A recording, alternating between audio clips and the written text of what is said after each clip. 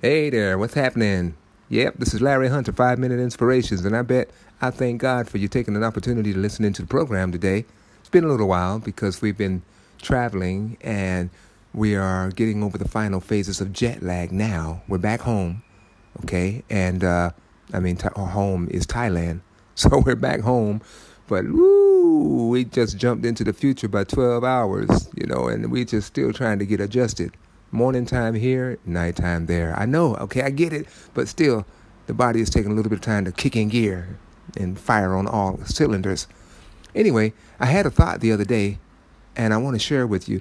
I'd like to challenge you to reach for more.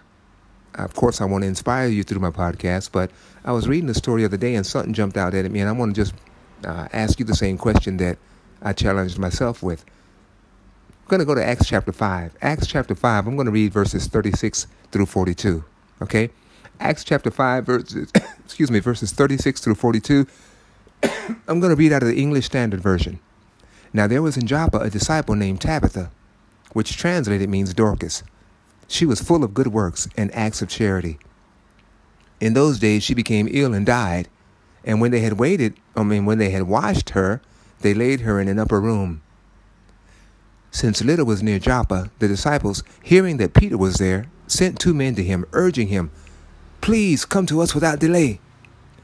Verse 39. So Peter rose and went with them, and when he arrived, they took him to the upper room.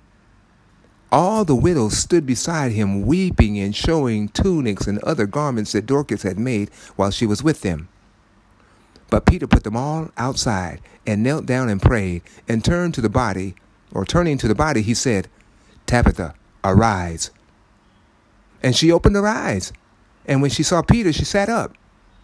And he gave her his hand and raised her up. Then, calling the saints and widows, he presented her alive.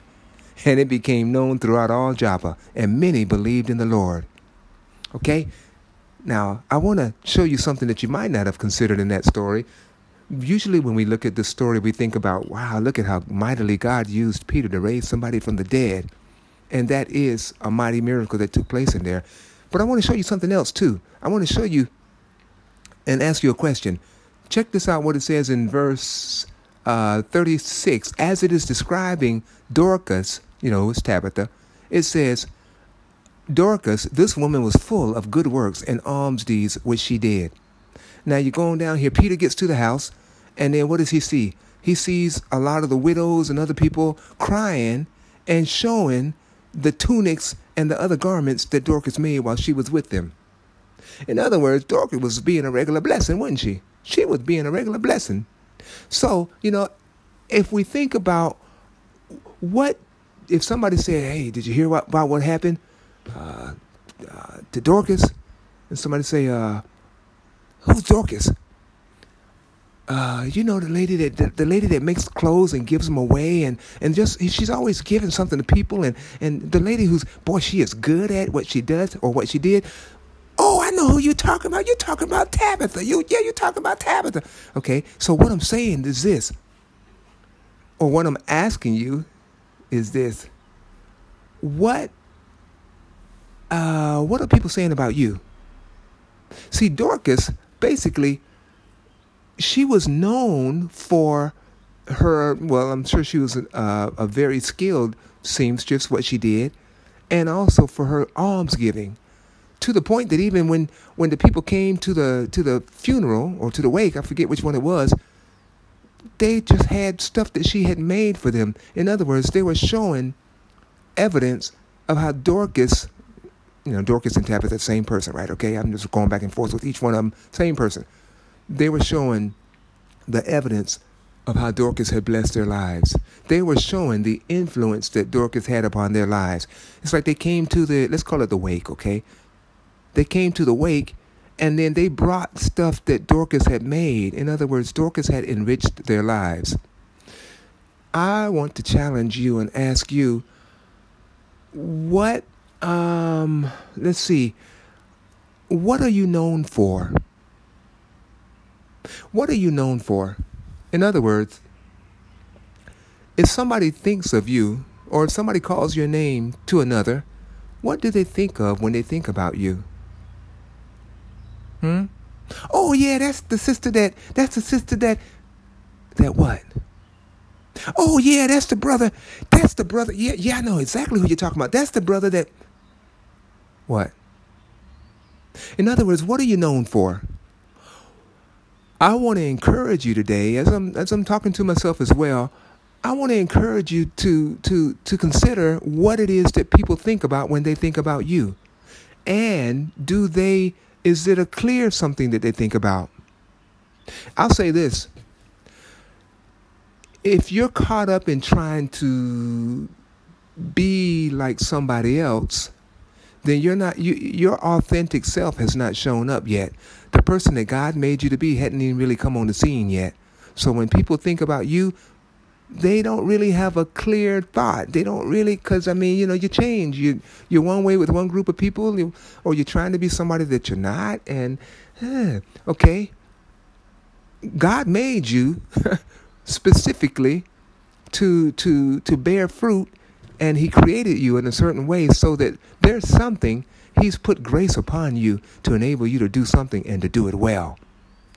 I want to encourage you to begin to search. If you're not, if you thinking to yourself, kind of imagining, would think, well, if somebody mentioned my name in a crowd, I don't know what the people would actually say about me. What I'm known for. Then I want to encourage you to begin to pursue God and to find out what is the giftedness that God has placed within you, and then to be about it. You hear what I'm saying? I'm serious. Like, let me see. Let's think. What if I said Billy Graham? Billy Graham. Okay, I know he's a preacher and everything. I'm not saying you got to be a preacher and everything. I'm not saying that, but I'm just saying when I mention Billy Graham's name, let me ask you this. Do you think of something particular about him? Or do you just think, oh, let me see here, I think he's a Christian. Let me see. I don't. No. When you think of Billy Graham, you think about souls being saved, right? When you think about Billy Graham, you think about the big crusades and people getting healed and people coming to Jesus and everything, because that's how God used him mightily. He was operating in His grace. Okay, let's do somebody else. Gosh, I wish I could hear you so that you can help me to think of another example. Let's use somebody who's not even a Christian. When you think about, Lord, let's see.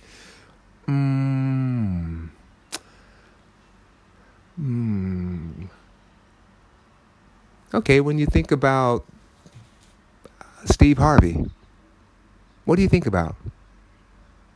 When you think about Oprah Winfrey, what do you think about? When you think about Ellen DeGeneres, what do you think about?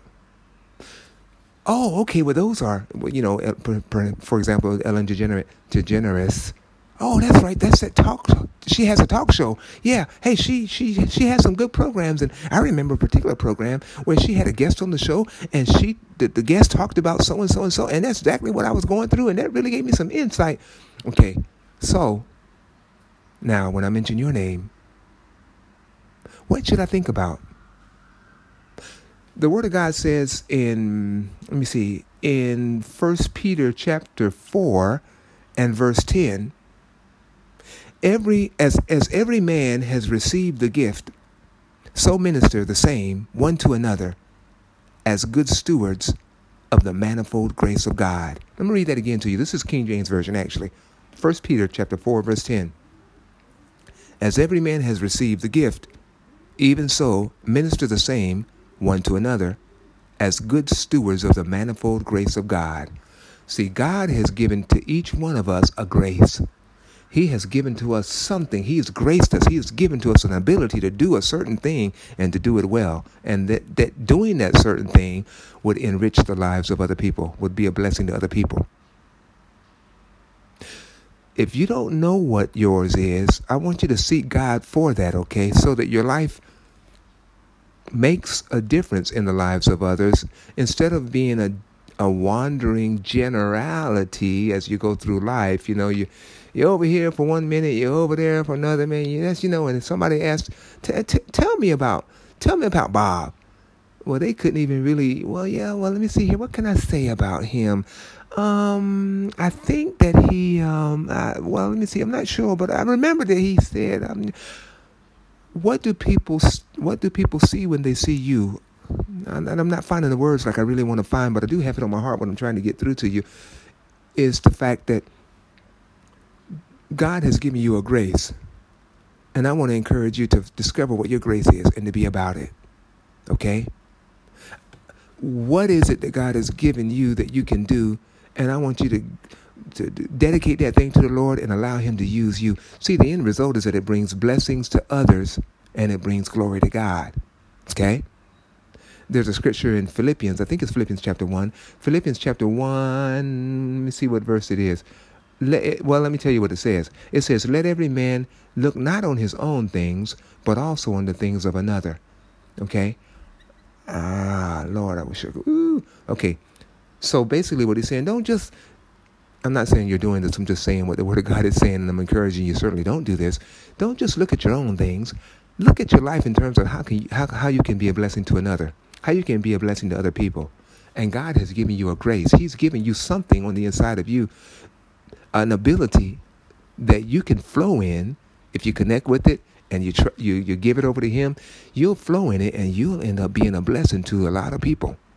And that's what God wants. Again, look not every man on his own things, but every man also on the things of another. Oh, okay, here it is. Let me read it for you. Philippians chapter 2, and I think I'm going to read verses 1 through 4 just because the word of God is so good. Here we go. Philippians chapter 2, verse 1. If there be therefore any consolation in Christ, if any comfort of love, if any fellowship of the Spirit, if any bowels and mercies, fulfill ye my joy that you be like-minded, having the same love, being of one accord, of one mind. Let nothing be done through strife or vainglory, but in lowliness of mind let each esteem other better than themselves. Verse 4. Look not every man on his own things, but every man also on the things of another.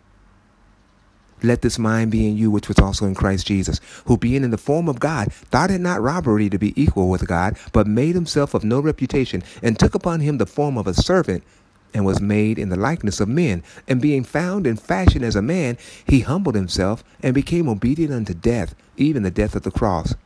Wherefore God also has highly exalted him, and given him a name which is above every name, that at the name of Jesus every knee should bow, of things in heaven, and things in earth, and things under the earth, and that every tongue should confess that Jesus Christ is Lord, to the glory of God the Father. Okay, so I read actually through verse 11. This is Philippians chapter 2, verses 1 through 11, because it just gets so good to you. The word of God just gets so good to you. You can't quite cut it off, But the point that I'm making, I'm going to wrap it up now, is I'm challenging you by asking you the question, how do we frame up the question? What do you, let me see how we can, like I said, this jet lag ain't no joke. What I'm trying to say is, what do you bring to the table, or what do people say about you? What are they saying about you? What are they saying about you? And I ask you that in the sense of, what are you known for? That's the question. Y'all, please forgive me, okay? I won't be so scatterbrained the next time we have a podcast, okay? I make that promise to you. What are you known for? When people mention your name, or when people think about you, do they have a definite something that they think about? Or is it just really fuzzy? And if it's really fuzzy, it might be the case that you never have yet tapped into the grace that God has placed upon your life to be a blessing. And again, I'll close in saying that the grace is not for you. The grace is for God to flow through you to enrich the lives of other people. Got me? Again, Philippians chapter 2, verse 4. Look not every man on his own things, but every man also on the things of others. So when you allow God to flow through you and bring blessing to other people, that brings glory to God too. Okay? Woo, Lordy. Y'all pray for me, okay? I'm praying for you, and pray for me too, because we're back in the saddle here, and we're getting everything worked out, and we're going to be moving full steam ahead with the plan of God for us here in Thailand. This is Larry Hunter, 5-Minute Inspirations. I thank God and I thank you for giving me this opportunity to share with you words that encourage and thoughts that inspire. See you next time now. Bye-bye.